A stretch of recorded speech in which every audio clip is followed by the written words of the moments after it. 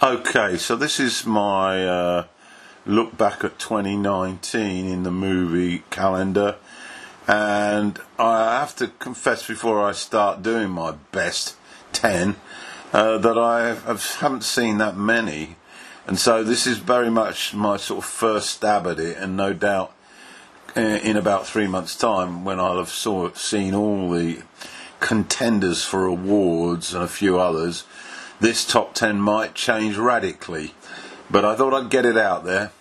So for any of you movie buffs out there, you might want to listen and think, oh, I'll give that a watch. There's so much to take in that it's almost impossible to cover all the movies that are released year by year. And so this is by way of a helping hand, really, to try and narrow the field down. Unless you've got unlimited time, you really are going to be struggling. And I do have quite a bit of time, and I watch an awful lot of movies, and I also listen to an awful lot of music, and I still aren't scratching the surface. So this is by way of my provisional top 10 to the end of 2019. Okay. Some of the newer stuff is about to be released, and so I won't have got to see that yet. So in at number 10 is Colette, directed by Wash Westmoreland. This did come out at the back end of 2018, but I didn't get to see it until 2019. And it stars Keira Knightley as a famous French novelist, Colette, and Gabrielle Colette, and the movie focuses on her life, her relationship with a boyfriend come husband, played by Dominic West, and how he managed to virtually steal her writing credits to make money, and she was basically the fool guy or gal. And it's a gripping tale. I enjoyed the performances by Knightley and West, and it's worth a look. It's got some rather intriguing sexual sort of issues as well. So that's my number 10. At 9 is Brexit, the Uncivil War, directed by Toby Haynes. This is a look at the 2016 referendum vote and the contribution and the involvement of one Dominic Cummings in getting the ads together to influence the electorate into vote Leave, brilliantly portrayed by Benedict Cumberbatch. In at 8 is Destroyer, Karen Kasami. This is a great performance by Nicole Kidman as an LA cop who's down on her luck. Her life is really in ruins. She struggles to survive with the help of alcohol, and it's a dark movie, but a great performance by her.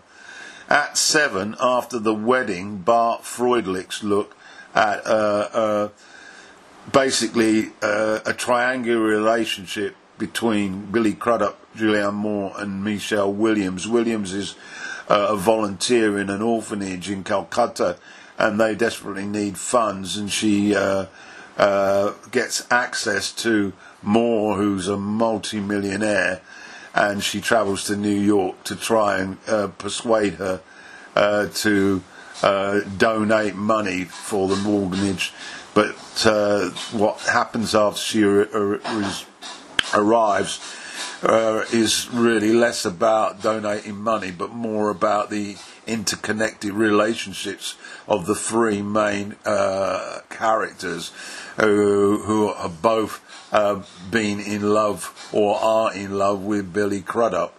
It's quite an interesting movie, lots of things happening in this movie. To 6 then, 8th grade. Bo Burnham is the director. It's lead character Elsie Fisher and Josh Hamilton. I love this movie. It's about a sort of 8th grader who's trying to come to grips with leaving childhood and entering into adolescence amidst all the influence of social media, particularly Instagram. And I found it a very attractive piece of work. To 5 then, Where Hands Touch. This is Armand Assante's movie about what it was like to grow up in World War II in Germany if you were black. This is about a young black girl, Amanda Staunberg, whose mother is German and her father was a French Negro, African, and how she copes with the prejudice, which is as virulent as it would have been for a Jew, but has a slightly different focus. Great performances by George McKay as the interest, the romantic interest. He just happens to be in the youth SS. His father, played by Christopher Eccleston, is having second thoughts about the motives behind the war as we move into the late stages of it. Abbie Cornish plays the mother. It's a pretty good story and very, very high quality acting. In at 4 then is Official Secrets, Gavin Hood's look at Keira Knightley's performance in actually being hauled into court for breaking the Official Secrets Acts with regard to the invasion by Iraq by British and American forces on the basis that Iraq possessed WMDs, weapons of mass destruction, if you're not familiar with that.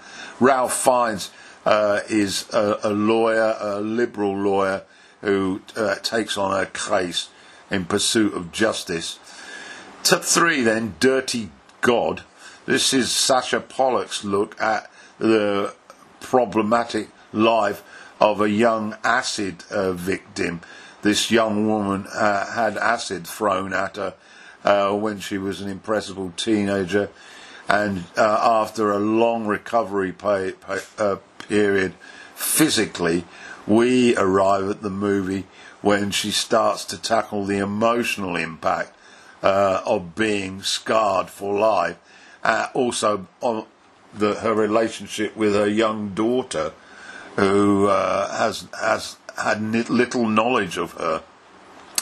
To 2 then, Once Upon a Time in Hollywood, Quentin Tarantino's look at the events that took place in 1969 in Hollywood, Los Angeles, around the time that the Charlie Manson's slaughter of the Tate and Polinsky family took place.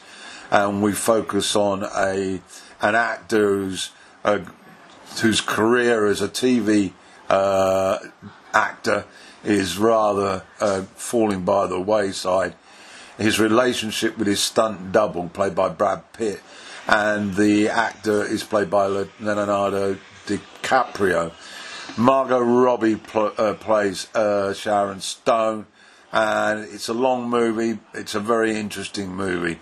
But top of the pile has got to go to The Irishman, Martin Scorsese's look over 5 decades at the mob, the mafia, with tremendous performances by Robert De Niro, Al Pacino, Joe Pesci and others. That is my best so far of this year, and as I say, bear in mind that this is a very short list.